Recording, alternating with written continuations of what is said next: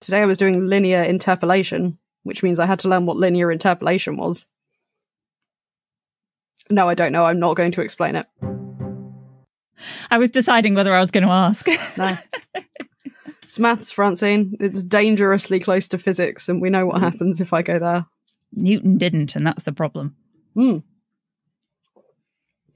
rereading Rivers of London right now, which obviously gives me a very different perspective on Isaac Newton. Secret wizard. Isaac Newton, secret wizard. He would have been if he could have been. He was an alchemist, that's for sure. Yep. And you know what they say about alchemists? Linear interpolation.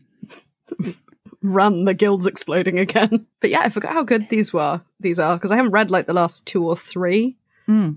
I've only got up to the Hanging Tree, so I'm rereading them all, and then I'm going to grab the last few I don't have. I haven't read the last one yet. I've had it at home for ages. I know when I start, it'll be gone in like a day. Yeah, unputdownable. God, I hate that. Unputdownable. Yeah, sorry. God, that's an awful word. Say that. Yeah. Well, I couldn't pick what to read next. I know I've got books on my shelves that I literally haven't read that I should read. Yeah. And there's just millions of things I haven't read that I should read. But I decided to just start at the beginning of my bookshelves and see how I feel about wandering through them. Which meant starting with Aranovich, because he's got 2 A's at the beginning of his name. The crafty bugger. Yep. That's how they get you. I've changed my name to Aardvark. Please change your name to Aardvark, Francine. First and last name. Please be Aardvark. Aardvark. What's your middle name? That's what again? AA Milne stands for. Little known fact. Aardvark Milne. I think so. Can you dispute it? No. I mean, I could literally Google it, but I'm not going to because I'm enjoying it. I appreciate that. As opposed to Jolkin, Rolkin, Tolkien. What? Oh, yeah. Rock and roll. It's J. Rock and roll Tolkien. Ah, yes, of course. And crazy saxophonist Lewis. Right, we're going to run out of these soon. Now I've run out of them. Desperately staring at George. No, I can't think of any other good R words. Randy Renaissance is good. George Randy Renaissance Martin. It fits. Yeah, no, we'll go with it. Cool. Okay. So the world's awful. Yeah, that's a thing. Winter came back after a week of spring, and we've had snow and hail and things for the last 2 days, which is lovely as the energy prices shoot up. Yeah, the tabloids have gone for such cheerful slogans as April Cruels Day. Yeah, good. Beautiful. Oh, it's April Fool's Day. It is April Fool's Day. That's a less depressing thing. Listeners, we're becoming a Harry Potter recap podcast. This isn't going out on April Fool's Day. Yeah. I might have edited that there, but we can't afford to lose like the 5% who wouldn't listen until we revealed the joke 3 seconds later. I don't think anyone's going to believe us for a start. We're very convincing. I'm not. You're an actor. Not anymore.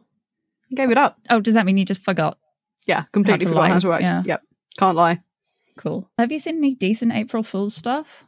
No, there's not been a lot of it. I think everyone's too busy being horrified to really do the April Fool's thing this year. Normally there's some quite funny corporate ones. Yeah. Well, we haven't had California properly wake up yet, have we? No, true. And they do it all day in America. BBC, Americans go all day. BBC used to occasionally do some funny ones, things about pasta farms. Yeah, but then they spent the next 20 years going on about that one time they did the pasta farms. Oh, yeah, good point. There was quite a good one in our local paper one time where they claimed that there was going to be a Bury St Edmunds version of the London Eye. I'd have enjoyed that. Just looking through the BBC now, and honestly, if they've done one, I couldn't tell you. I think at this point, nothing's really credulous. There was the Will Smith hit Chris Rock. Maybe that was just a long con. I feel like that probably wasn't an April Fool's joke. God, that was a fucking weird 24 hours. I woke up on Monday morning. So this is obviously going to be a week ago from when this came out. So I woke up on Monday morning after the Oscars, quite looking forward to, I'll look through the outfits because that's the only bit of the Oscars I'm interested in now. And since I no longer work at a cinema, I don't have to feign interest in the rest of the shit. And then saw, because I obviously look at my phone as soon as I wake up because I am a broken person. The first thing I saw was a Guardian news headline about Will Smith punching Chris Rock. So obviously I didn't read the article, I just went to Twitter. And God, the takes, the opinions. Yeah, it was so much deeper than I thought. I just thought, oh, that's really funny. A dude hit a dude. Like the Oscars, what the fuck? And then it was like, no, this is about racism in America. This is about toxic masculinity. This is about ableism. I don't have the energy to personally have an opinion on it. I don't know if you formed one, Francine. I have an opinion. How do you feel? Everybody involved is a twat. But also it's really quite fucking funny. I quite enjoyed the little discussion we all had earlier about obituaries. Oh, wow, that's a depressing thing to say. You and I and our other friend in the group chat were discussing the nature of the obituary. Yeah. And whether it should be sugar-coated or even handed, or was it a particularly bitchy obituary that we read? The guy from The Wanted that's passed away with brain cancer? Yeah, that was the problem. Someone posted on Twitter. What's his name? It's Tom Parker. You made a very good point. It's as much about being a decent journalist as it is about being a decent person. Yeah. And I think one, in theory, should lead to the other somewhat. I'll link to it in the show notes, listeners, if I don't edit this bit out.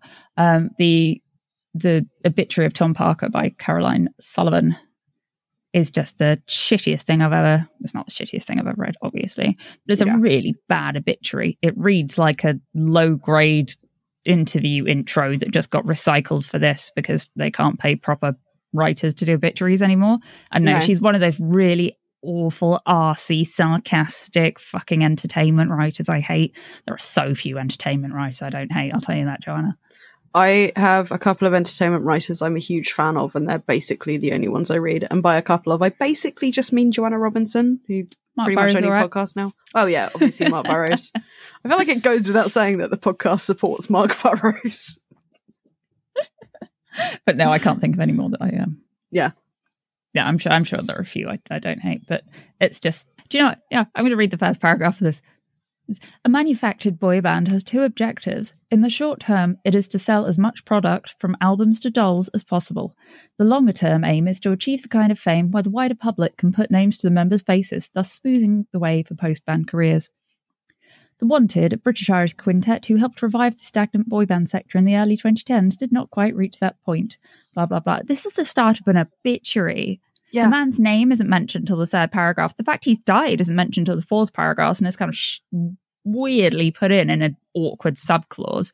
Yeah. The writer's, boring take on boy bands is culture. Not more important than what the fucking guy's life was. He was 33 years old and died of a brain tumour, and that's how you're going to...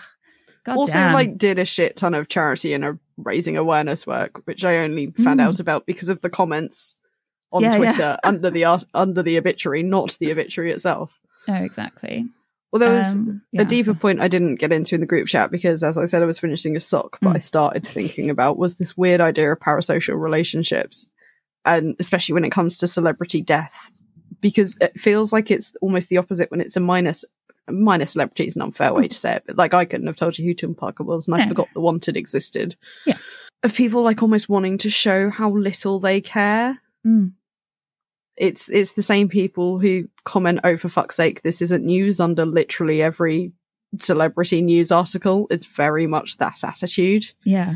As opposed to the weird obituaries of the famous people that we all feel like we had sort of a claim on or a stake in, like David Bowie passing away. Those obituaries, were held to a much higher standard because not everyone, obviously. Yeah. Caitlin Moran's was fantastic.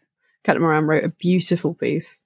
But people felt more invested. Yeah, I didn't have really much more to go with than that. Well, to bring it back around to Terry Pratchett, it was a very weird thing where, people felt a genuine sense of grief that they had lost something like a distant family member when Terry Pratchett passed away, because he'd been such a big part of his readers' lives. Yeah, I'm not being funny. I cared more than I would have if a distant family member passed away. Not meaning to sound terrible. Not meaning to sound terrible. That's just my default state. Actually, that's vaguely relevant. We recently passed the anniversary of his death, haven't we? Yeah, that was a few weeks ago. Yeah. We didn't tweet much and stuff because I think I was probably still vaguely in the grip of a fever at that point. I was ill. This is why I should have passwords to things for when you're fever dreaming. That was a great week. I was off my tits for it. I can't remember any of it. Oh, good. Yeah, good fun. Anyway, we've talked enough bollocks. Do you want to make a podcast, Francine? I guess we can make a podcast, yeah. Don't have to if you don't want to. No, I want to make a podcast. Yeah, let's make a podcast. I mean, if it's okay with you, no worries if not. No I worries, am worrying Francine. either way.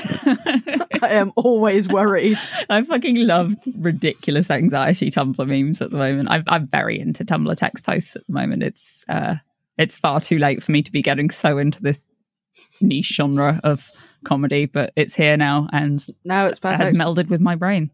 I love it. Right, podcast.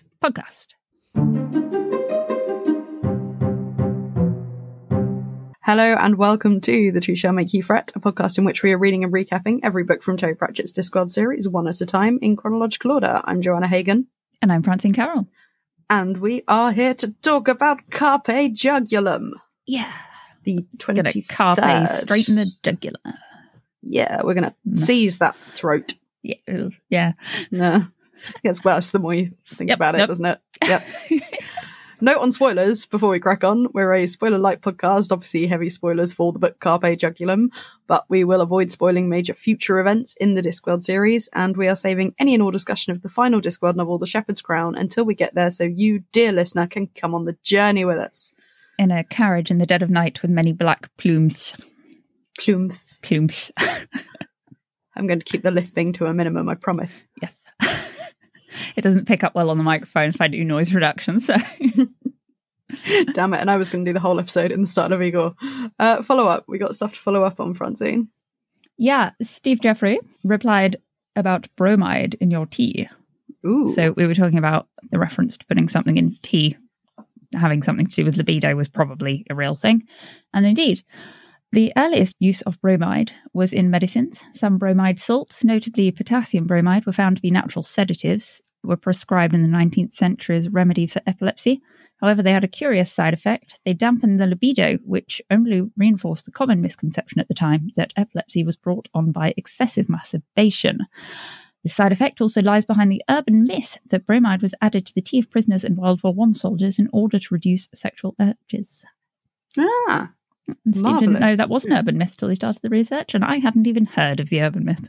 I'd heard of the urban myth, but I'm not sure if I thought it was an urban myth or a Yeah. or a urban fact. You remain one step ahead of me, Joanna. I was myth taken. Ha ha! I stole that joke from Buffy. No. I'd have never known. I know, but at least one listener. All would right, have. fine. Other follow-up from Andrew Broadfoot emailed us. First, a reminder that you're great and your podcast is very good. Thank you, Andrew. I might just leave it there. Yeah, no, that's good. No, quick theory, and I like this. We're told Mrs. Rincewind ran away before Rincewind was born, but never where she went or why. And in The Last Consonant, we meet Bill Rincewind, Arch-Chancellor of the University in XXXX. What if that's where she ran away to? They could be half-brothers.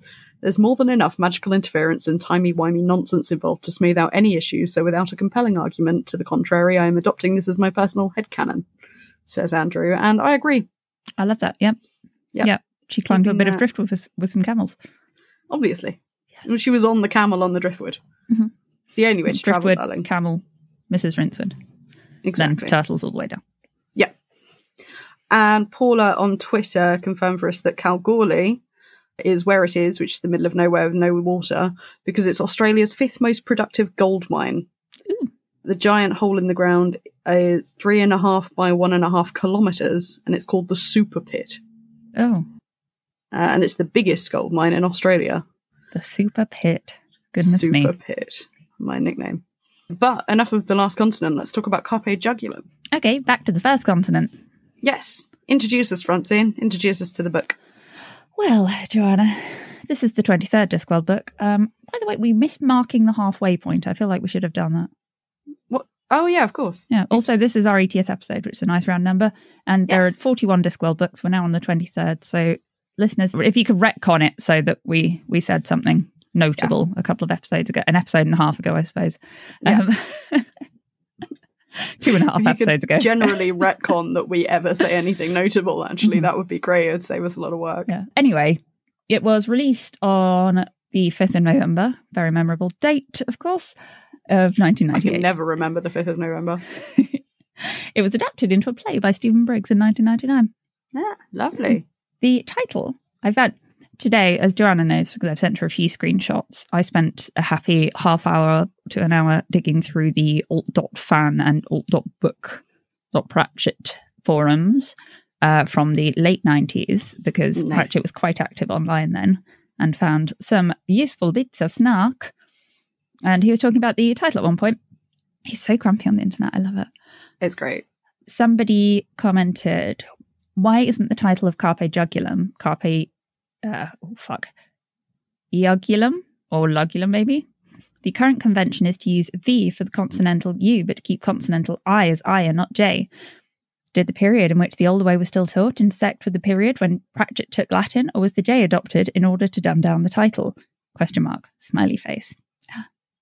Pratchett said, who gives a damn about a current convention? There will be another one along soon.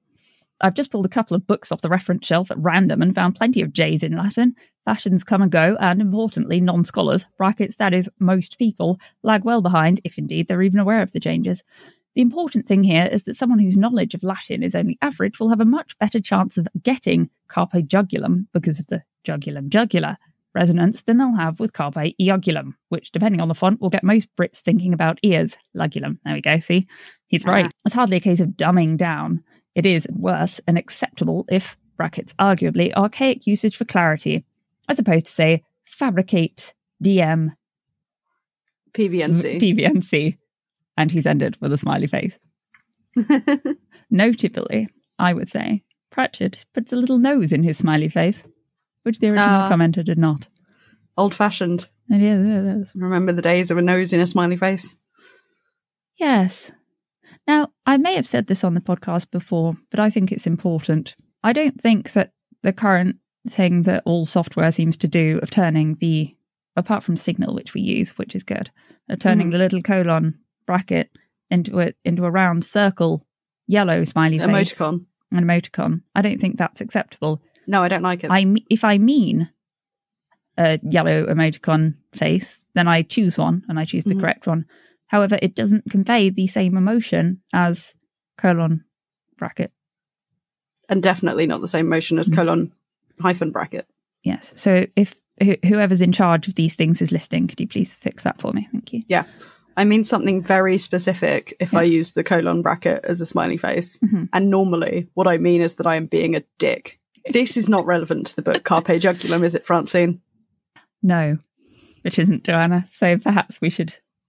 Should we keep talking about the book Carpe Jugulum? Yeah, okay. Would you like to read the blurb? Mightily Oates has not picked a good time to be a priest. He thought he'd come to Lanka for a simple ceremony. Now he's caught up in a war between vampires and witches.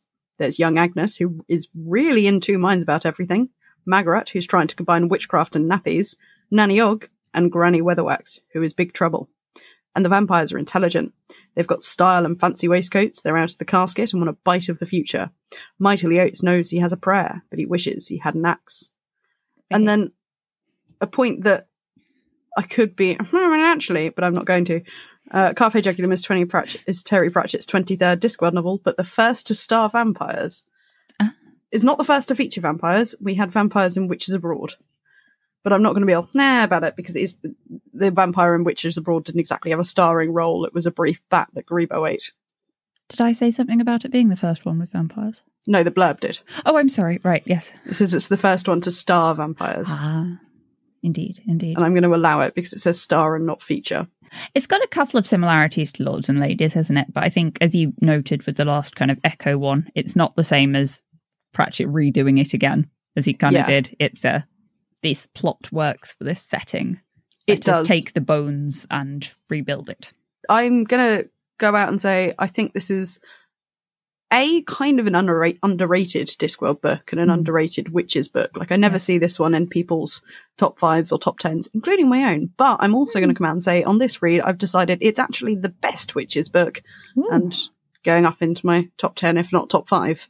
Okay. I will make my decision on that by the end. And I will be continuing to present this unifying theory as we work through the book as to why it's the best. Write that down. Joanna, unifying theory, brackets, 10. Cool. This section goes up to page 129 in the Corky paperback and ends on the line, she reached into her sack and took out a thick pair of socks and set off onwards and upwards, handily followed by some little asterisks for a nice break. In this section, A star or similar falls specifically as something small and blue enter Lanka Valley unsurreptitiously. A black colt rolls in with a bickering family within, and changes in the air as a posh invite leads Nanny to prepare. Agnes, now resident in Margaret's old cottage, tries a witch's hat on for size, watched by 2 magpies.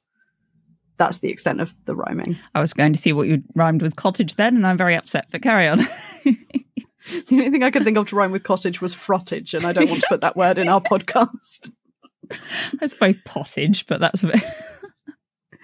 Anyway, Granny is definitely not looking for anything at all when she gets a knock on the door and flies out to a difficult birth and an even more difficult decision to be made.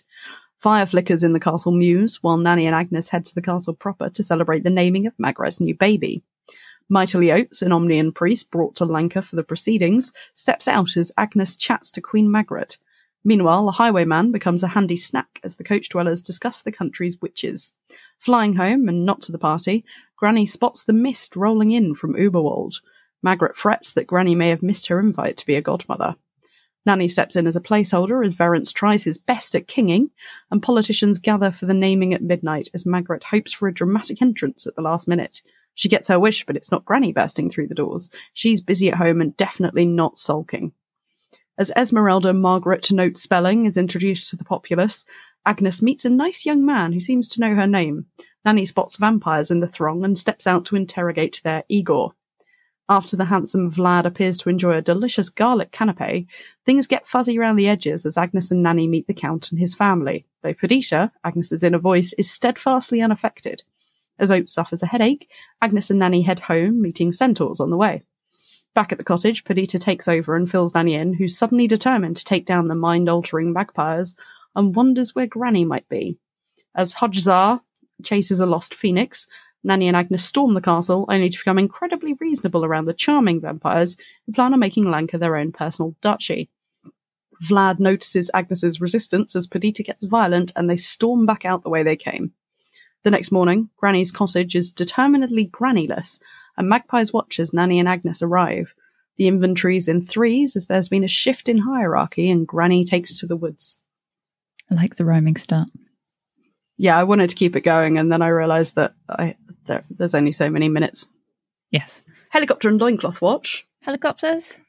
Very few helicopters, but I'm optimistic about the Phoenix representing eventually. Granny did fly on her broomstick. She did fly on her broomstick, which is definitely a form of helicopter, as we've discussed many, many times. Mm-hmm. Loincloth? And hint of loincloth implied around the troll. Sure. Oh, I imagined him in some kind of guard's uniform, but... Well, no, they didn't have a uniform that could fit him, apart from the helmet that's tied on with string. Quite right, yes. Well, so I assume he's got some sort of official loincloth. Mm-hmm. Other bits that we keep track of. Death's here. Hello, Death. Hi, Death. Hi, Death. It's sort of open on the disc in that we've got the star flying over. Yeah. I'm going to allow it. Sure. And keeping track of when we are, it's the end of the century of the fruit bat. Got it. So we're going to be dragged kicking and screaming out of it. Yes, that has been confirmed. Quotes. Got to be dragged, kicked and screaming into it before we can be dragged, kicked and screaming out of it, of course. Can't I just saunter towards it? Do I have to be dragged kicking and screaming? Yes. Oh, if you will insist on dribbling those candles everywhere. I like the aesthetic. Quotes. Me. You can go first. Thank you. This is when Granny is thinking to herself about some of the hard decisions she's had to make. Mm-hmm. And after the time she made the decision to have a murderer hanged. Yes. The villagers had said justice had been done, and she'd lost patience and told them to go home then and pray to whatever gods they believed in that it was never done to them. The smug mask of virtue triumphant could be almost as horrible as the face of wickedness revealed. Ooh, that's a good line. Isn't it? I think it almost...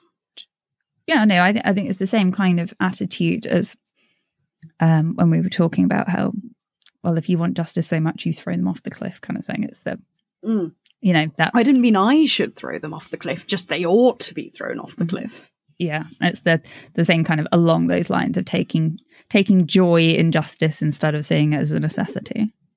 Pratchett, I think, gets some of his best rage at humanity out with Granny. Yeah. Oh, for sure, yeah. It's so well done. Yes.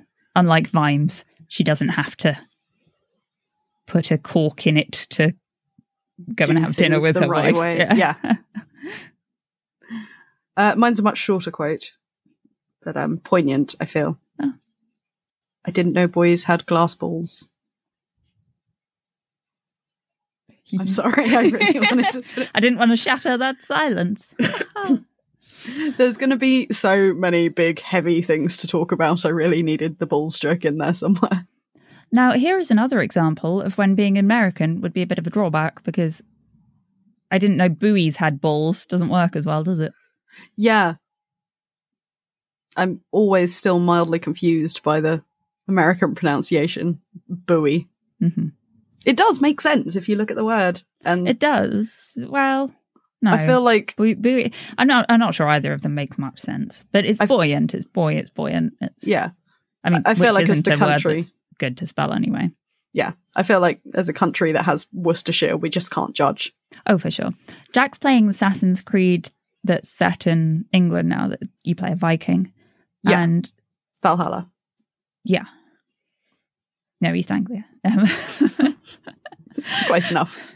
But when the characters are saying the county names, you start to see what the fuck happened, because they pronounce them still in full and they're slightly different, because that's how you would have said them back then. And it's like, oh God. Our language is a mess. Isn't Let's talk it? about characters. Sure. Talking of messy language, or at least only a cousin to ours at best, the Nakmak Feegle and their particular brand of Scots. Yes, yes. In case listeners hadn't guessed that this was meant to be a bit Scots, stick it your trackens. I forgot they were introduced in this book. If you cast your mind back to Feet of Clay, small, short, very angry Scottish gnome, I assume, is something of a precursor to bringing in the Nakmak Feegle. Yeah, well, while I was looking through the forums again, I found Pratchett commenting on this. They're saying, the genesis of the Nakmak Feegle went something like this. I wanted some background to Wee Mad Arthur of Feet and Clay, and so they'd be small. I'd been listening to Lorena McKennitt singing The Stolen Child. Since, brackets C1, the tribe would be Cod Scottish, then Braveheart and Rob Roy were natural targets, which meant that they would be blue. They're small and blue, ... Now, what am I reminded of? No Give Up. But it somehow seems so right that they have just one female. Can't think why. Small, blue, nope. He seems like he's really heavily hinting at something, and I don't know what it is. Oh, do you actually not know? It's the Smurfs. Oh, fuck. And Smurfette. Okay, yes, I did know that, I suppose. My brain was just not making that a connection. Yeah. And 5, a group of small creatures with just one female reminds me of social insects. So the colour of the queen would be bigger and in some way in charge. After that, it was just a matter of style. Excellent. I do love them. They are good fun, although they're only just introduced here. Mm-hmm. But also, since reading this, there's a song, We Are the Nakmak Feegle, from the Wintersmith, the Discworld album that Steel Ice banded. If you are reading for the first time, don't go listen to the album, because spoilers. Mm-hmm. But it's a very good, catchy song. And I know because it's been in my head for the last week. Yep. If you're at Wintersmith or further in your Discworld adventure. I Shall Wear Midnight. Although the album's called Wintersmith, it definitely... Oh, no, yes, quite right. Yeah. It goes a bit further, doesn't it? Yeah. Yep. Anyway. Igor. And Id. A delightful character. Yeah. Is he your first Igor? I think we've had little hints of Igors around the edges, but I think this is the most established Igor we've had. First Igor in the spotlight. What a delight. I'm going to talk more about the vampire lore and vampire tropes next week, but I do love that Igor's like the trope subversion thing that the vampires are doing, and Igor's like strong determination to stick with the old traditions. So you've got to have plumes. It's traditional. Yeah, for sure. I think some of these themes are like so spread out through the whole book that we're going to do a bit more jumping back and forth than we usually do, listeners. So we'll be calling back to section 1 and section 2 and so on. And the proper billowing curtains. Oh, yes. It's very important. One must have a proper billowing curtain. I might have to go back and listen to when I was talking about that in whatever it was, Lords and Ladies. I'm going to point out now I put all these characters in a really weird order. I meant to reorganise them and then I got distracted. That's fine. So let's talk about Agnes. Sure. She's back. Yay. I didn't want to say at the end of Masquerade because spoiler, but we get to see Agnes again. I'm very excited about this. I think you did anyway. Oh yeah, probably. So yes, spoiler, she didn't like die at the end. But yeah, no, she's back, and Perdita is more fully formed, I would say. Yeah, Perdita's almost a whole character now, as opposed to just some bitchy background lines. Yeah. Still some weird stuff about fatness. Not as bad. Not as bad, but it's better without like a Christine next to her. Yeah. I feel like here it's more referencing the fact that people are shit than just being shit. But there's still some lines like the outlying regions. He just can't seem to let go of saying movement in the outlying regions about fat people. Is this the third? Nanny Ogg is meant to be on the more generous side as well, and her outlying regions are rarely mentioned, which is irksome. There's also I'm irked by the lack of Nanny's outlying regions. Sorry. And her outlying regions are rarely mentioned, is my new favourite line about Nanny Ogg. It's like geographical, you know. The lesser known outlying regions of Nanny Ogg are girt by sea. I'd say they're quite well known around Lanka. I'm sorry, please continue. There's one weird Agnes fat phobia moment that rubbed me up the wrong way, and I'm probably reacting to it more than I should. It's when they're outside the castle and looking at the food, and there's vats of roast potatoes swimming in butter, which is God, I love that line. And Agnes says, "Do you think I could get a salad, hopefully?" And it's this weird thing of like, it's okay that she's fat because she doesn't want to be. She knows that she wants a salad, so it's okay. Yes, I think that is the kind of not tangential, but like micro, is that? What's the word where you try and compensate too much? Anyway, I don't think people were aware of it in the 90s very much. That doesn't mean it's not annoying to read. So like, I feel like, and this still happens a lot, but I feel like especially then it was like, look, I'm doing a nice thing. Yeah. I'm not just saying she shoved her hand in the potato vat. Yeah, look, but it's a weird, like saying that that's a nice thing rather than, because it would be mean if the fat person ate a bunch of potatoes, whereas everyone else there is eating a bunch of potatoes. It's this weird, like, moralizing, like it's only okay to be fat if you know it's bad and that you don't want to be and you want a salad. And that said, and I know this isn't, well, I'm pretty sure this isn't the drive behind this. I have also read and heard a lot of people say that there isn't a correct way to act in this situation. If you ask for a salad, then people think like that. If you load your plate up with food, then people are like, of course you did. Yeah, that's fine if you're talking about being a fat person, but when you're talking about writing a fat person. That's what I mean. Yes. Yeah. It's not a huge thing. It just is something that always rubs me up a bit the wrong way. I feel like Pratchett has gotten so much better at writing women at this point that when he does it badly, it's just a little bit more obvious. Yeah, this barely would have stuck out as. In fact, I doubt we'd have wasted a post-it note on it in the first 5 books, but the first 5 books would not have had that many women that weren't blonde and tan. I think Helena the Henna-haired Harridan might be the only one. I don't even know what colour Agnes's hair is. I don't know, but it's very good, and there's a lot of it. It's great, isn't it? It's big and it's good. I very much imagine her as a brunette. Yeah. I feel like most of the people I know with big, good hair are brunette. I feel like I relate to Agnes enough that I might look a bit like her, and I'm very happy with that, in that I've got a giant amount of brunette hair. You do have a giant amount of brunette hair. It does eat combs, so I found that line particularly relatable. Fingers crossed I grow up to be Nanny Ogg and her outlying regions. I did then enjoy the immediate answer to that, though, which was, I hope not. To the, can I get a salad? Oh, yeah. Nanny Ogg has some fantastic one-liners in this. Oh, I love Nanny Ogg. Before we get to Nanny, though, brief shout out for the cameo from Cassanunda. Yes, you're right. This is a very odd order. I love it. It made sense. It made sense when I was writing it up. No, it didn't. Yeah, Cassanunda briefly turns up. Page nearly. Yeah, kind of. Well, actually, no. You've jumped around. Okay, no, it's fine. Anyway, Cassanunda, yes. Hello, Cassanunda. Hello. Nice to see him, isn't it? Yes, it is. I'm glad he's there. And then we have... Does he turn up again, or is this it? I think this is it. What a shame. Nanny Ogg could do with a nice date after the day she's had. I don't even think... I feel like he might be there because there would have been like a subplot somewhere with him and Nanny, and then there just wasn't room for it. Yeah, but he's a handy-dandy witness.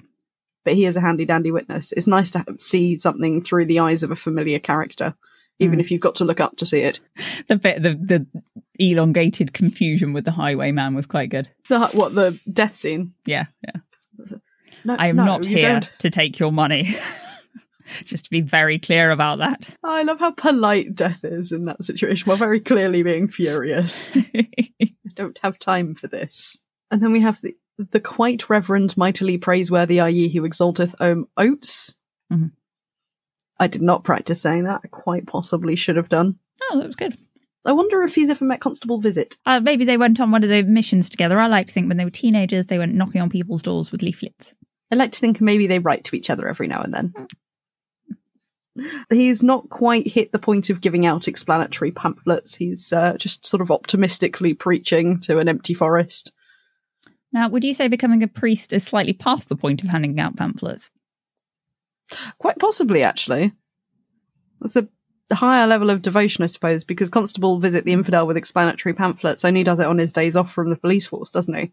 True, but then that means he is just devoting all of his spare time to it. And so it's different levels. Whereas Oates has kind of made it his day job. Hmm.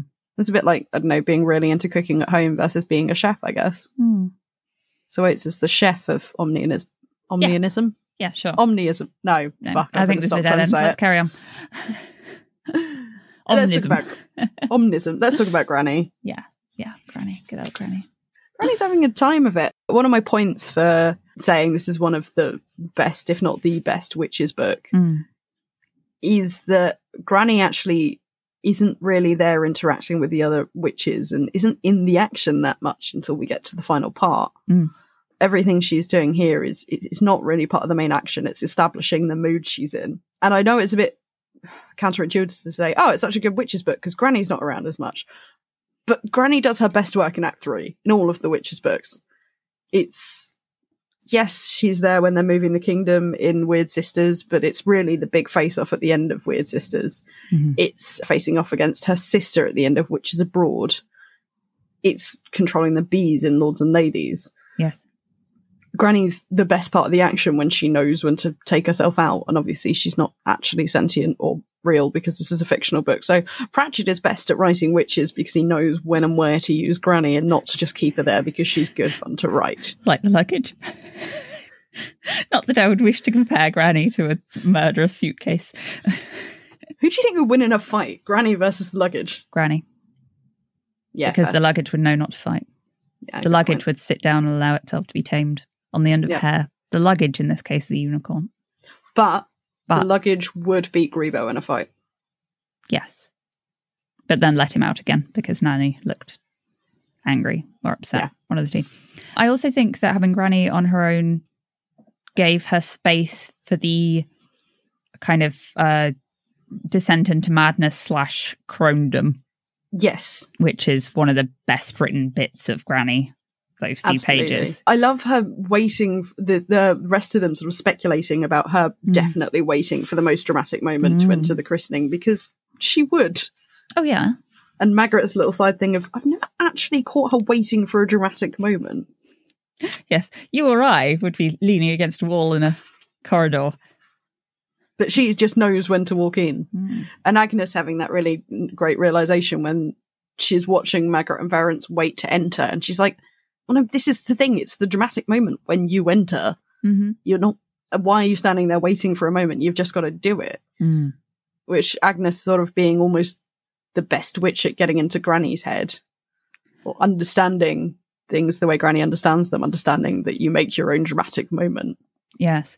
And I'm going to be out of my lane here and switch around Magrat and Hodjach because this is a good time to talk about Magrat. Oh, yeah, let's talk about Magrat. I think that Agnes kind of shocks Magrat with how open she is about her speculation about Granny. And Magrat has kept her mouth shut about so much of this for so long. And Agnes must surely be echoing a lot of what she's thought, but still somehow she's like, no, you can't say it. But I also think Magrat's gone through a lot of character growth, especially from like Weird Sisters Magrat to now. Like when she's sort of quite happily like winking at Agnes as they're trying to get ready for the naming ceremony and Grebo's on the throne. Yes. And She's I got think a bit of confidence now. Magrat's grown enough to know that there's no point saying it. It won't make a difference. Whereas I think Agnes has still got this kind of bolshy youth to her. She's a very different kind of young witch from who Margaret was. Yeah, that might be part of why Margaret seems a little unsettled by it as well. Yeah, it's There's so many similarities and so many differences. The speaking before thinking thing, and Nanny's reaction when Perdita says something really bitchy about Granny. I can't remember the page now, but Nanny immediately just smacks her one. Yeah, and then goes, but then is very much like, right, well, that's settled. Yeah, it's right near the end of the section. The fact that Margaret still clearly cares a little bit about the fact that the witches talk about it like she'll give up queening one day and come back to her proper job. Yeah, it's a really nice little section. She's open about it, which is interesting, having just said all that about her not being open about. She's sort of, I want to be treated as queen all the time, but not, I want them to know I'm queen, but I don't want them to treat me as queen. Yeah.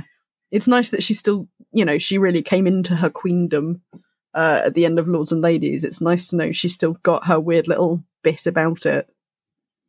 There's an interesting gendered word that I never really thought about. It's still a kingdom if one is a queen, and I don't like that. No, me neither. Let's fix that. Let's call everything queendom. The United Queendom. Yep. Calling it that. Right, now let's talk about Hodgezar. Hodgezar! He's so sweet. We've met him. We didn't really need to talk about him. I think I only put this in because there's one line I love, which is, he was like a man with a big dictionary who couldn't find the index. Which makes less and less sense the more you think about the sentence, because dictionaries don't really have indices. That's the point. Yes, but ties in nicely to when he's looking for Phoenix under F. Yes. And yes, this is a nice little flag, Phoenix flag planted in the ground for later, isn't it, as well? So it's worth mentioning him. There is a lot of very good setup and payoff in this book. And then King Verence. Yeah. He's working hard. He's kinging. He's trying to put Lancre on the map, which is a terrible idea. He means well. As is now shown to be the case. Interesting that he's one of the only people who's visibly fighting against the vampires. Yeah, he's got a very strong will kind of combined with subservience. If you think about his journey, the fool has to be the fool for whoever's in charge, and sleeping at the door of the master, and Margaret's realising in Lords and Ladies that now he sleeps at the door to his kingdom because the kingdom is his master. He means so well. Yeah. And so I think he's really, really caught in this, as much as he can comprehend what's going on, what he owes to his kingdom, and this sort of full subservience thing he's got that makes him quite susceptible. I do like as he's having that little rant, he says, if Clatch sneezes, Ankh-Morpork catches a cold, which, considering we're only 2 books off from Jingo, it's quite nice to think about how the events of Jingo were affecting the wider world. Yeah, interesting that Verence was probably fretting over his news. How his news scrolls. Yes. We don't have pigeons. Yes, pigeons, thank you. His daily news pigeons. And the rest of the kingdom had no fucking idea. No. And he probably told Margaret, and Margaret was like, oh dear. Yeah, well. Anyway. Let's put on this ridiculous fucking ruff. And then, going into the vampires. Yes, it appears pyres. I suppose it is vampire. It's vampire. I'm just trying to find as many stupid ways to say it as possible. I think they deserve that. Vlad says the line, I like a woman with spirit, and then Thor deserves anything that comes to him and more. Absolutely. But I want to know where he got his waistcoat embroidered with peacocks, because I want one. Yes. And I'm not going to embroider peacocks on shit myself because I have a life. I was about to say, I can do that. I can't do that. No, so. Francine, do not embroider peacocks on anything for me. I mean, you don't, even if I wanted to, you don't want me to. I'm struggling at the moment to get forget-me-nots down. I feel like peacocks are a few steps up from that. I'm embroidering my denim jacket.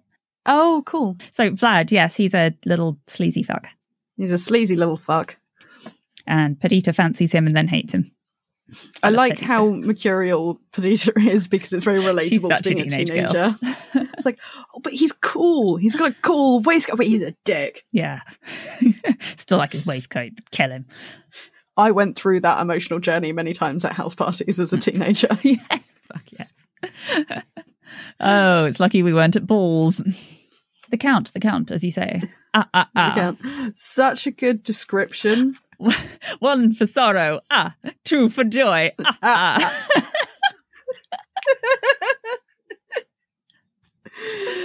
Sorry, carry on. No, that's the best thing that's ever happened on the podcast. I think we should just stop now. I think we're done. No, I'm good. I can keep going. The Count gets a really good description because Agnes has like gone into kind of pod people mode, but is still got that little bit at the back of her brain. So she's expecting a somber man with a exciting widow's peak hairstyle and an opera cloak. But she's not sure why she's expecting that.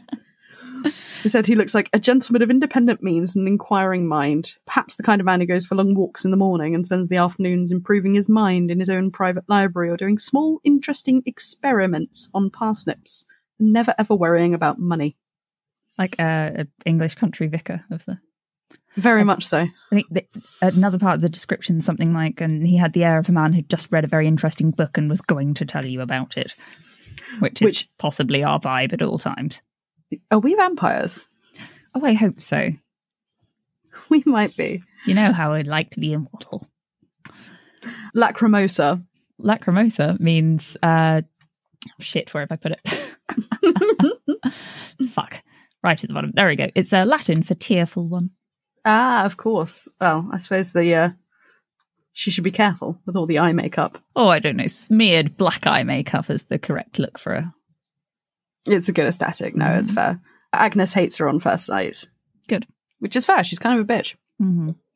And then we have Nanny, obviously, who's having a lovely time until she isn't. Yes. I'm trying to remember the exact moment she isn't. I think it's... Obviously, she's stressing about the vampires, but I think it's the moment she realises Granny's gone that's her real switch. Yes. Especially when she realises this whole thing of the hierarchy, which is such a good plot point, this idea that Granny is taking herself out of the equation because there's a new mother, which means there's a new other one. Yes, no, that's it. The moment Agnes realises that she's kind of out of herself, not the glass balls, but when she just explains to Agnes what she's thinking instead of vaguely alluding to magical powers and letting her ask more questions. Yeah. And Nanny gets the really good line of she's been herself lately, talking about Granny Weatherwax, which is one of her most perspicacious. Perspicacious. Thank you. Moments. Because Nanny is so often this comic relief who really does know what's going on and is being very clever behind the scenes and understands what's happening with Nanny. It's nice to see her kind of thrown off her axis a little bit. There's also some just as I say, some beautiful Nanny one-liners in this. Repent? Me? Cheek. I can't start repenting at my time of life. I'd never get any work done. Anyway, I ain't sorry for most of it. Agnes trying to explain Perdita and saying, part of you that wants to do all the things you don't dare do, like maybe rip off all your clothes and run naked in the rain. Perdita's that part of me. And I said, really? I've always been that part of me. And finally, now, off you go and look conspicuous, added Nanny, a lady wearing a 2-foot-tall pointed black hat. I hope she's worn her red boots for the occasion. Ooh, it does say she was having one of her many daughters-in-law polish them, was she not? Ah, they were polishing something. Were they red? They were taking lint off the hat and ironing a petticoat. I know that. Who irons a fucking petticoat? Well, if you've got 3 spare daughters-in-law, why not, I suppose? I guess so. I believe life is too short. Location-wise, obviously, we are firmly, steadfastly boots down in the Kingdom of Lanka. Red boots, yeah, sorry. Red boots. Yeah, good. Red boots down in the Kingdom of Lanka. The good thing about having ebook version is you can just search for boots. That is a lot better than my frantic flicking, but I enjoy it. But not as good for Foley. It adds verisimilitude. Oh, well done. After we couldn't say perspicacious. I'm trying to make up for and it. You pulled it off. Good job. Lanka gets established really kind of cinematically. I don't know if you remember talking about like the first books, like Colour and Magic, like Fantastic, where you're kind of getting like the strings as the disc is introduced and the turtle slowly swims into view. Mm-hmm. Done with varying degrees of success in the different TV adaptations. Yes. The PS1 animation of the turtle at the beginning of the Soul Music adaptation being my favourite by quite some. But because you have the star as it kind of crackles over the mountain slopes, and it says, what is it? Under it, the land itself began to fall away, and the fire was reflected off walls of blue ice as the light dropped into the beginnings of a canyon. Like, you can see it. It's such a good way to do this and come into this network of valleys and patchwork of forests and land on this tiny kingdom. It's great. Yeah. And then there's kind of a throwback to it right at the end of this section when Granny's looking down and seeing that the mist has puddled in this valley. Yes. Yeah. And it is a very specific mist. From Uberwald. Is it Uberwald, by the way? Should we try and be dickheads about this? Uberwald. Uberwald. Yes, Uberwald. Should we try and be the little German boy? Nein, little German boy, don't go to Uberwald. Oh, what is this? In Magpie. No, little German boy. Magpie. Ein Magenpeinen. Right, we need to stop, Francine. We need to stop. We are a sensible, intellectual podcast talking about the book Carpe Jugulum by Terry Pratchett, the 23rd Discworld novel. Yes. Thank you for rooting me back in reality there. Speaking of being rooted in reality, actually, the philosophy of the people of Lanka is great, especially coming off this beautiful, big cinematic opening coming in, and then the people of Lanka have heard of the turtle and the elephants, and sounds about right. Yeah. Like turtles can shift a fair load, elephants are pretty strong, no major gaps in the thesis, and quite happy with it. I enjoy that type of philosophy. Relevant elephant. Yay! There was no such thing as a fish. It was the latest episode of that came out today. Had a whole section on elephants in which they mentioned a website about all the various things that elephants can do with their trunks communication-wise. And there's hundreds of them, and I will link to that website. They mentioned a lot of elephant facts, and I think you'll understand why only this one stuck in my mind. Is that one of the rituals, one of the communications that elephants can do with their trunk is after a female has had sex, if she stands there and the sperm, I think, falls to the dust, some of it, then the others might touch some of it to their trunk and then pirouette away from her in some kind of celebration. It's not a sentence that kind of goes away easily, and yet it never makes any more sense. I don't have words. I'm going to have to let that one. Yeah, just let that one pirouette away. Yes. Should we take a quick break? Do you want to talk about the philosophy? I just interrupted you. No, that was pretty much all I had. Okay. I like the line that philosophers only said this kind of up in the air stuff if they were really sure where their next meal was coming from. Yeah. Which is, yes, correct. Anyway, let's just pirouette first to the kettle. Good idea, Francine. Sorry. No, it's beautiful. I love it. Never change. Right. Little bits we liked. What did you like? What did I like? Because I put myself first rather presumptuously, considering I don't have any page numbers. Francine, black and white motif. Yeah, I just like Pratchett's doing that cool thing where he just threads the entire book with... Yeah, it's a motif, isn't it? It's he mentions black and white thinking a lot, like the invitation and the black and white and gold, and everything's all very color coordinated. As you say, it's quite cinematic, this one again, isn't it? And it is. This would be. I don't think this will ever get adapted for screen because it's a weird one because it's like the fifth in a story arc, but it would be so good on screen. It would be so fun. Yeah, apparently the play was kind of oddly received by a lot of people because of that, because it's really hard to find the balance of how much you explain from the previous. But yeah, and then what was the other? Well, of course, you got the magpies and the... Yeah, that's right. Yes, the magpies. So there's a couple of magpies landing on the hatch in the moonlight, and when she's flying back from the midwifery job, she's thinking to herself, and any midwife out in isolated cottages on bloody nights would know all the other little secrets never to be told. Yes. From the rhyme, which we'll come to later. Yeah. I'm going to be I just like this later. I like all of the. It's not quite foreshadowing. It's not quite flag planting. It's just themery. It's really weird as well because obviously the magpies are intentionally, quite sinister. The vampire family are the magpies, and they are obviously not the good guys in this book. But I have a weird attachment to magpies because it's the nickname for Newcastle United, which is my football team because my dad was from Newcastle. How do you do like your Corvid? And I love corvids. Although the crow, I feel like, was compared in a favourable light to the magpies when Mighty Oates was compared by Agnes to a ragged little crow.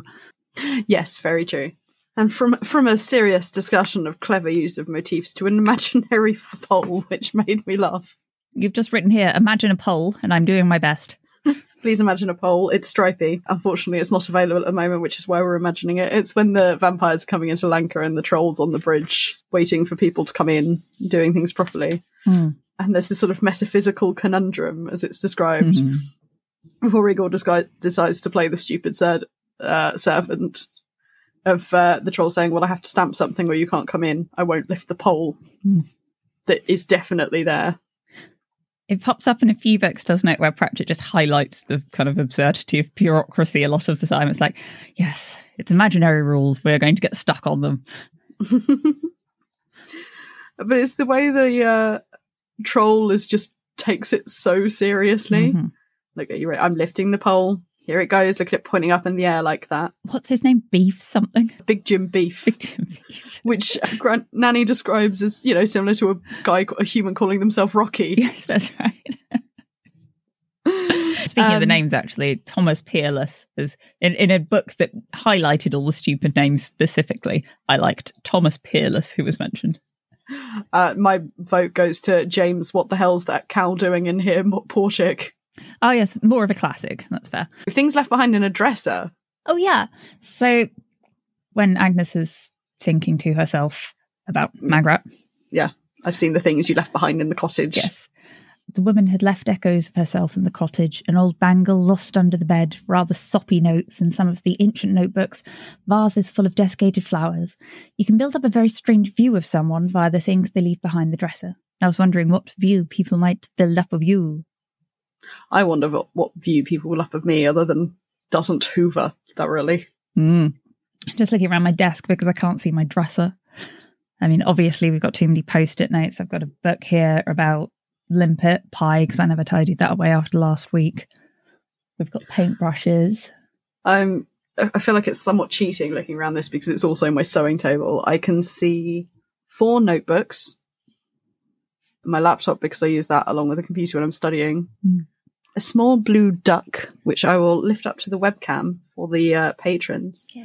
It's this lovely little blue duck that you made me so I can bitch about coding to him. Does he work? He does work. Oh, he's a very good listener. There's 5 pairs of scissors, a token bag for a board game that I need to fix. Good. Assorted bobbins. Yeah. I think it's almost parallel to the... did I ask this on the podcast or just in the group chat of the 5 items that you would use to summon you? I think it was in the podcast. Yeah. 5 items you put in a circle to summon one of us. Yes. In your case, I'm just using 5 cups of coffee. Oh, we need the smints in there and the all right, 3 cups of coffee, a packet of smints and a biro. Thank you. What have you got there? I thought red wine was thematically appropriate. Perfect. Oh, yeah. And Vlad being like, no, don't have the white wine, have the red wine. What dick. A prick. Like, I know yeah, it's because he's a vampire and shit, but like, don't order my fucking drink for me, dude. Yeah, he's being one of those dating guru dickads, isn't he? Yeah. The playbook kind of. Yeah. I don't like it. Good waistcoat though.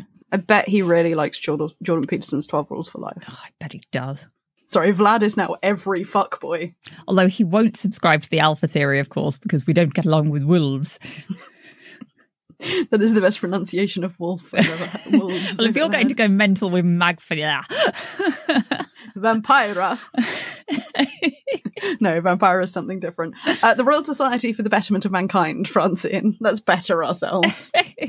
Please. I just rather enjoyed that Sean Ogg is taking upon himself on Thursday afternoons, if he has any spare time, to better mankind, and has so far invented draft excluders, which has earned him a small medal, and I think deservedly so. Yes, draft excluders are a godsend. I've sewed a couple myself this week.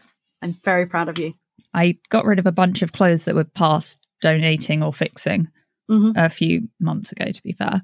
And then I needed a bunch of scraps to go inside my draft excluders. Ah, you should have said. I found them in the tons end. of them. I found another bag full of clothes under bed, but I had to look for them. I have a basket for fabric scraps because obviously I end up with quite a lot from trimming things and bits that aren't big enough to use for anything else. Watch out, that's how the Triangle Shirtwaist fire happened. I don't think that's likely. Okay. I'm quite good at disposing Just saying, don't throw eventually. your cigar in there. Because I often smoke cigars around my fabric scraps. I don't know what you do. Actually, that's a fair point, Francie. I'll allow that.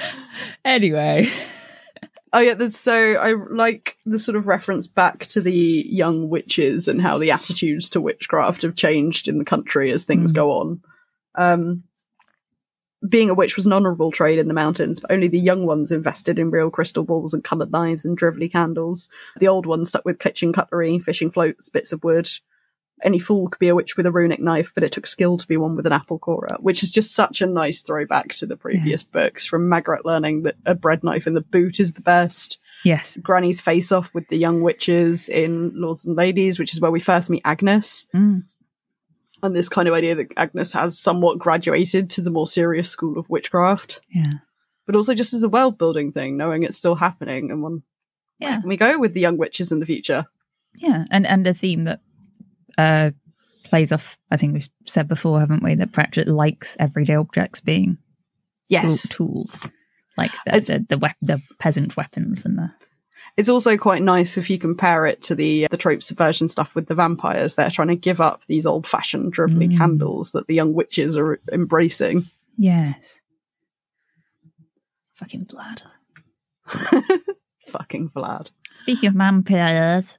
Magpies.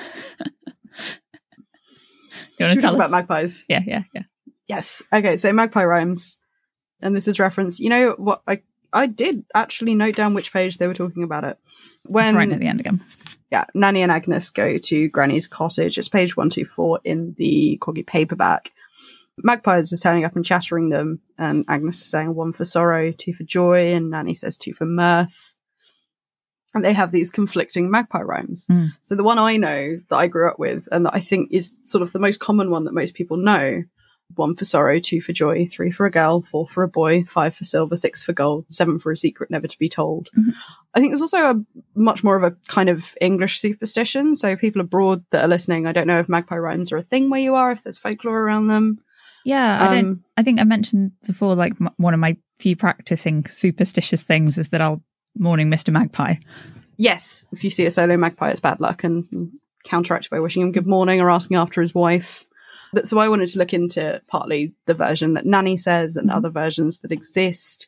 So just brief bit of the history of them. The first sort of magpie rhyme was recorded around 1780 in a note on John Brown's Popular Antiquities. But only the first 4 lines, 1 for sorrow, 2 for mirth, 3 for a funeral, 4 for birth. Well, there you go.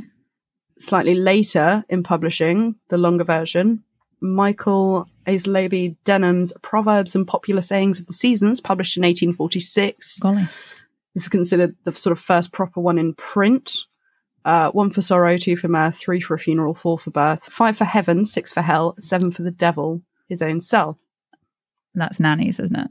That's Nanny's. But I was stupidly spending a while Googling all of this shit before I realised where Pratchett would have probably looked for an alternative magpie rhyme, and that I also happen to have a handy copy of Brewer's Dictionary of Phrase and Fable. Oh. Which I should have probably looked at first before I spent so fucking long Googling.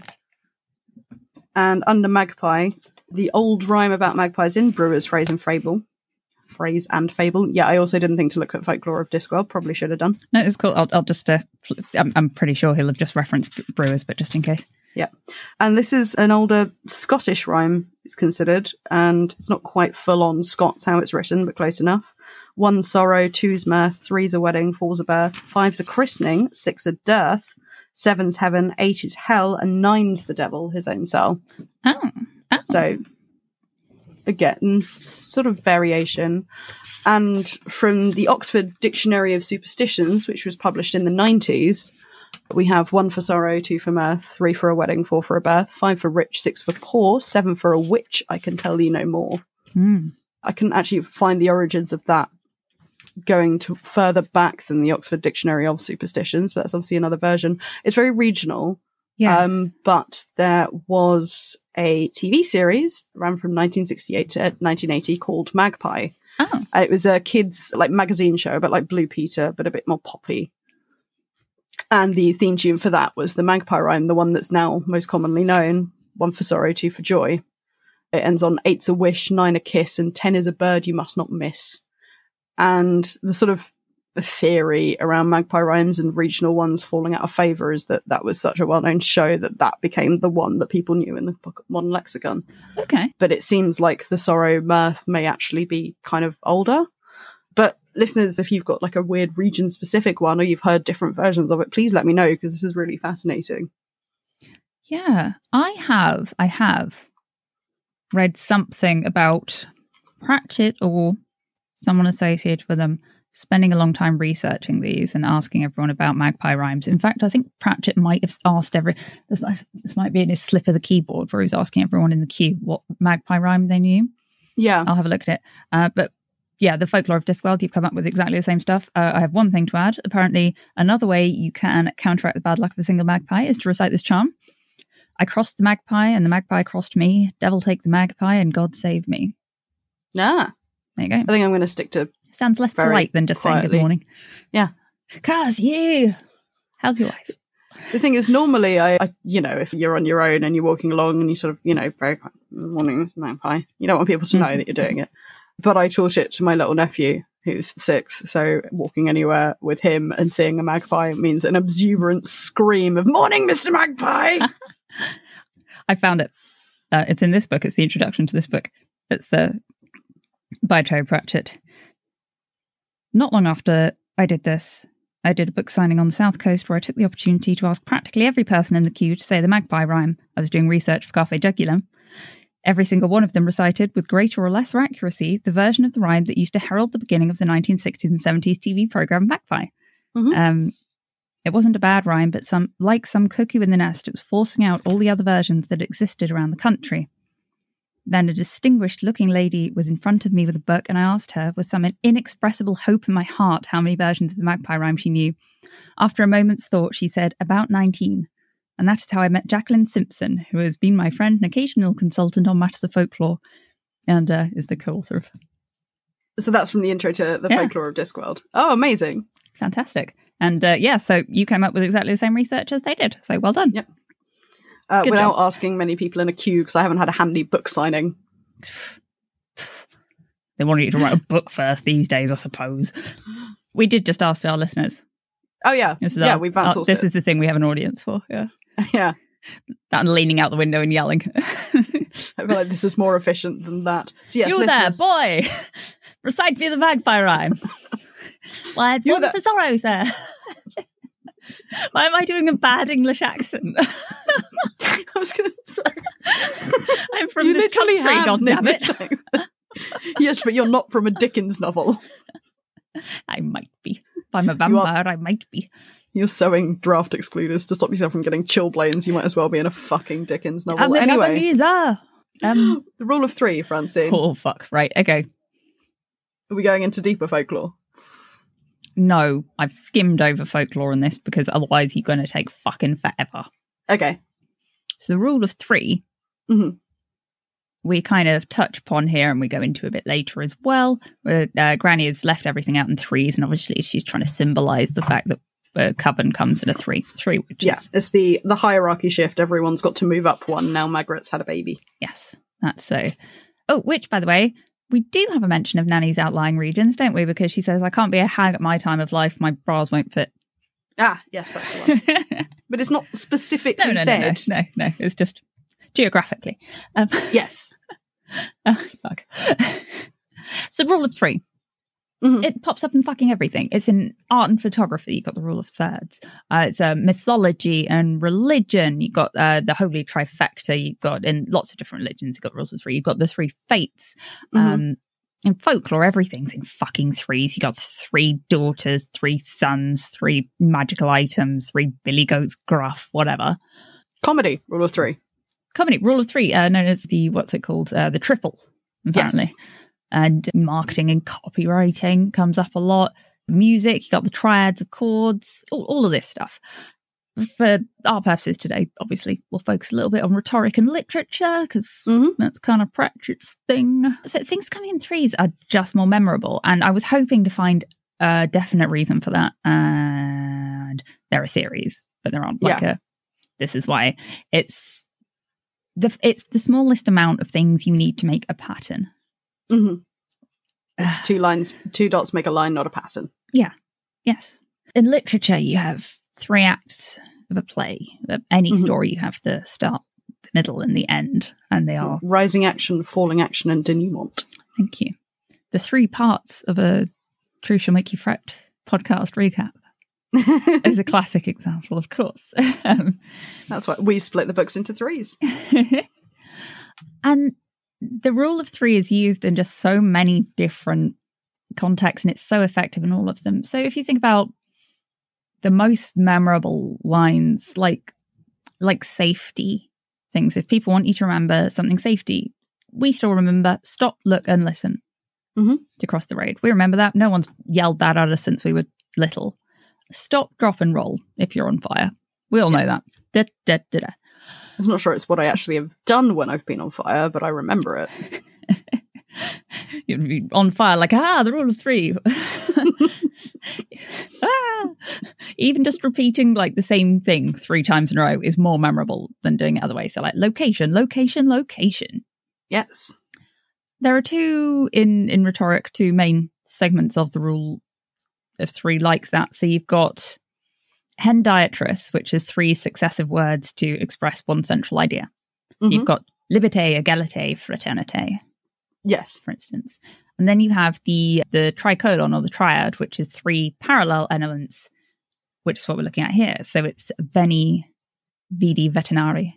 It's it's the Father, the Son, and the Holy Ghost. It's the maiden, the mother, and the other one. Yes. As a writing device, the third is often unexpected.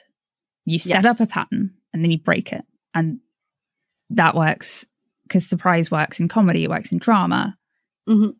It engages your mind to see a pattern coming along and then go, oh, no. Yes. For that reason, a lot of tricolons set up in rhetoric and especially speeches, the third one is the longest. Yeah. If they're not all exactly the same length, you put the longest one at the end. Yeah, the Father, the Holy Ghost, and the Son doesn't quite work. Yes. And you put the surprise at the end. Another great example is from Guards Guards. So you got the 3 rules of the librarians of time and space are 1, silence. 2, books must be returned no later than the last date shown. And 3, do not interfere with the nature of causality. Quite right. And you've remembered it. I'm really glad you did, otherwise I'd have had to edit that. I interfered with the nature of causality once. Got away with it. And then you hear the orangutan creep up behind you. Fuck. And so in this one, though, bringing it back a little bit from the realms of everything else ever, the maiden, the mother, and the crone, and the other one, which is the longer one. But even crone, although it's shorter, it gets rid of the alliterative action. It's a little bit of a shock because maiden, mother, safe, nice roles, and then you throw in there the crone or the hag. And the syllable thing as well, the maiden, the mother, the crone. Yes, exactly, yes. The other thing I want to find out is how international it is, how universal it is. It does seem to be, like, obviously it's a bit harder to look properly at all the examples you could of like copywriting and things, but certainly things like folklore, like Japan's 3 Wise Monkeys was one that sprang to mind. And a lot of fairy tales. See no, hear no, speak no. Yeah. A lot of fairy tales that have been translated. I'm going to have to assume haven't been translated so much that the numbers were completely changed. But yeah, from all over the world, it does seem to be 3. And I like that. And I like the 3 witches, and I like that Pratchett has a natural flair for the triads. And I liked also that one of the things I was reading about it, I think it might have been in The Elements of Eloquence, which of course had a wonderful write-up on it, and I will, as always, recommend everyone go read it, was talking about how 3 makes a list. Yeah. But 2 is 2 sides of the coin, is a pairing, is perhaps something a little liminal. Joanna. Yeah. Should we talk about the liminal? So I'm going to preface all of this by saying that I am not a fucking scholar of Gothic literature. I did half an A-level. I did not finish said A-level. But I've refreshed my memory somewhat to talk about this. Because the thing you is... finally read Gormenghast? No. Sorry. I said I'd buy it this year, Francine. I did not promise to read it. Okay. And I haven't had time to read Gormenghast or reread Frankenstein, Dracula, or Northanger Abbey. But, so, what I love about this book, one of the things that's great about it, is that it is not doing direct parody or homage the way, like Masquerade is this big, it's Phantom of the Opera with a bunch of other opera and musical references thrown in.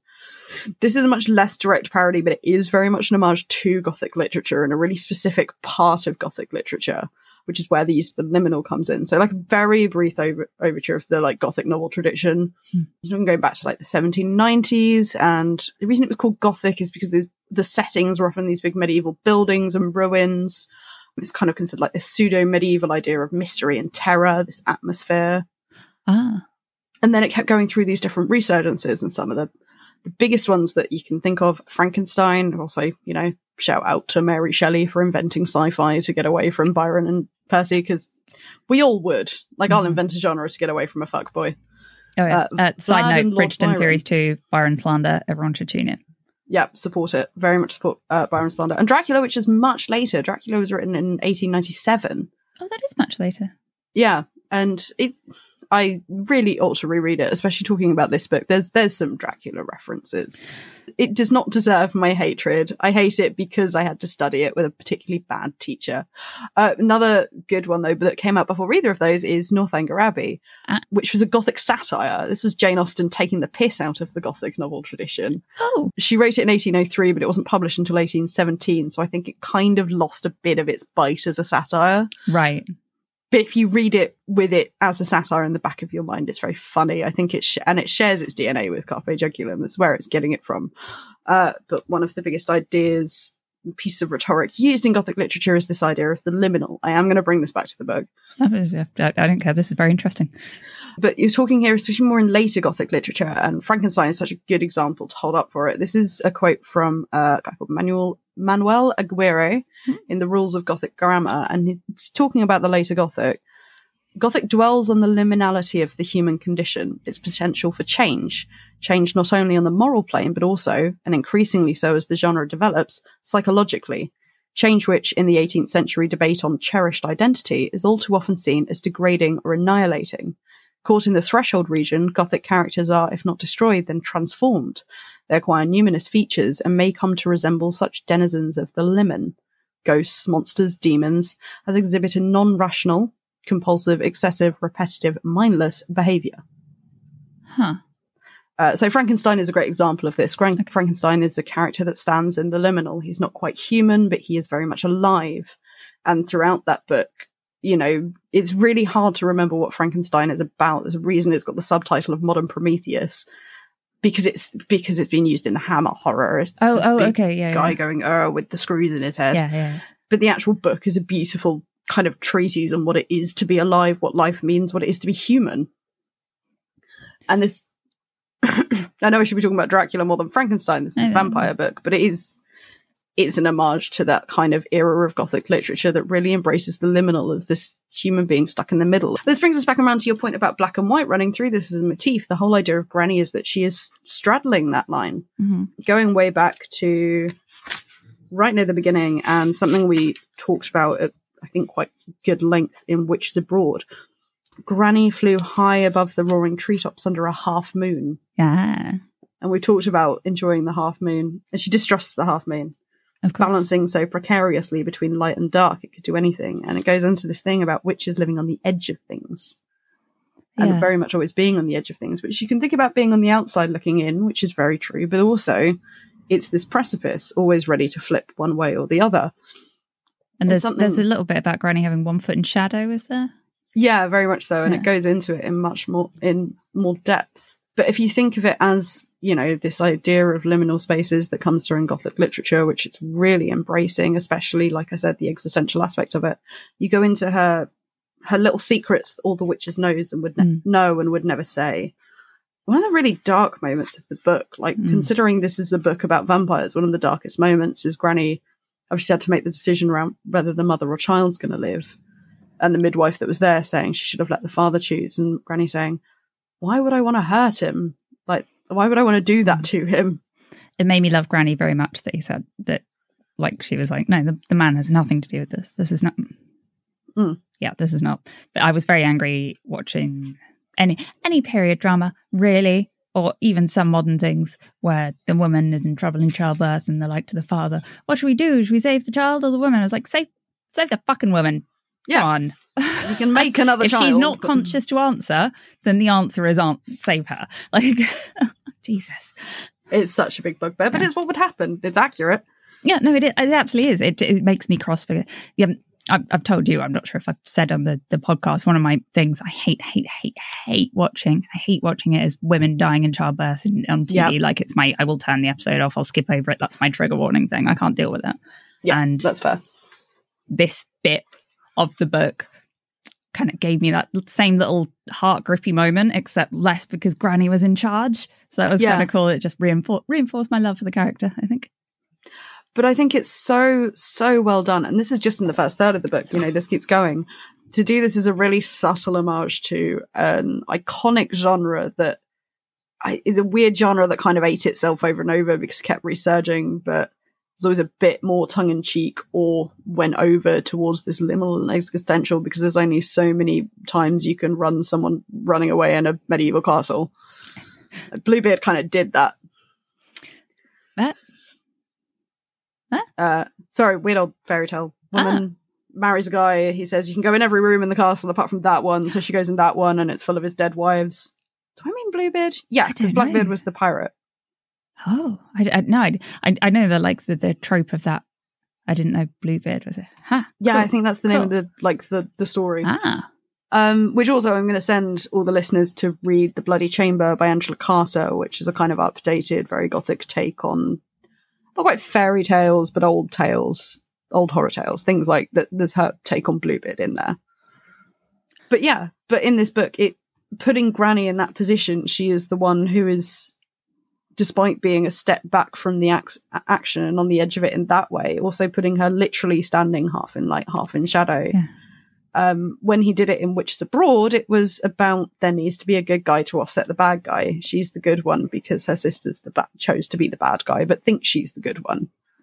Speaking of her sister, actually, I thought it was quite nice that Oates had the little moment with the mirror, like Pratchett's kind of pointing to making fun a little bit of religious schisms, but also pointing to the potential dangers of a mirror. Yeah, I didn't go into the Omnian schism stuff, but it's very funny, especially considering we got to see the birth of modern Omnianism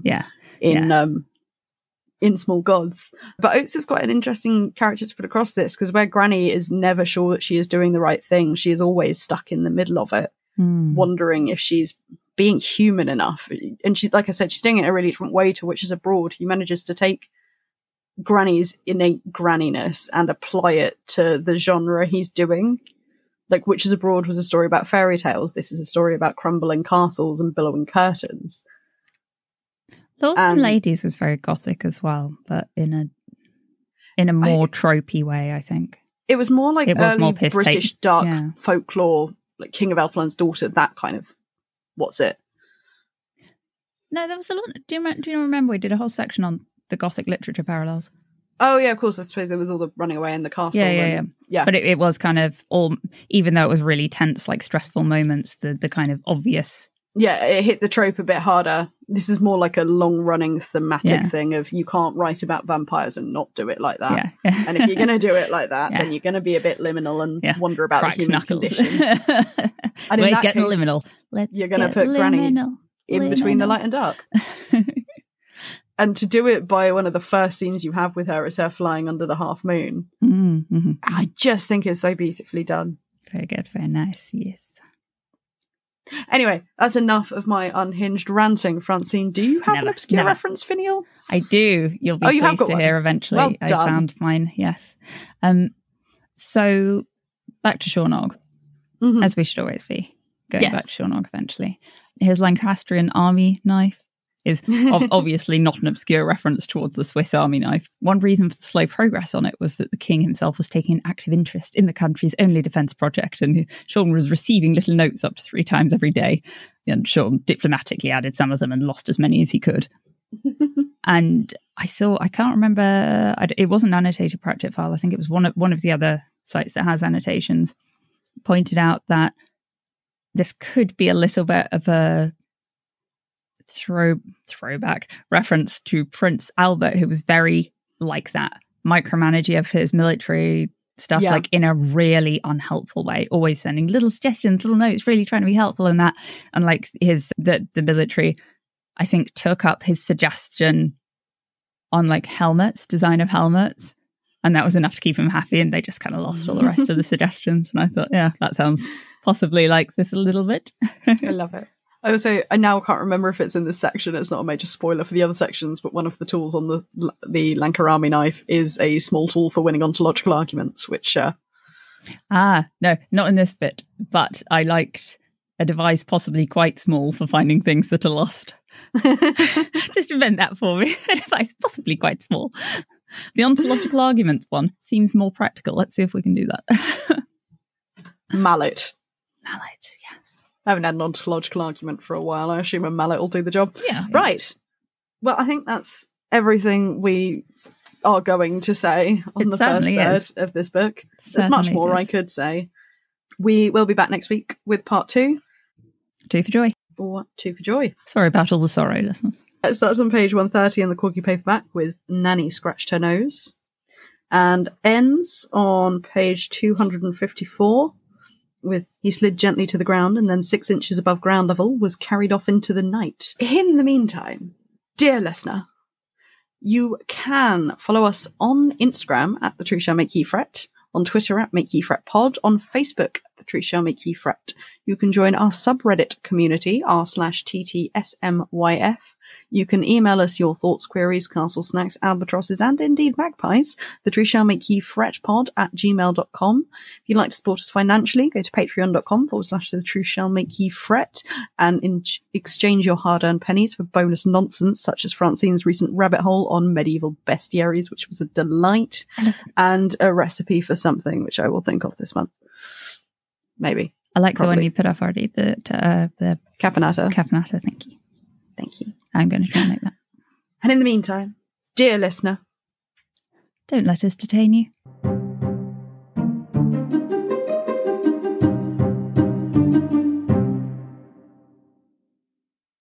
Magpyrrhic victory. Can we make something of that? Give me a minute.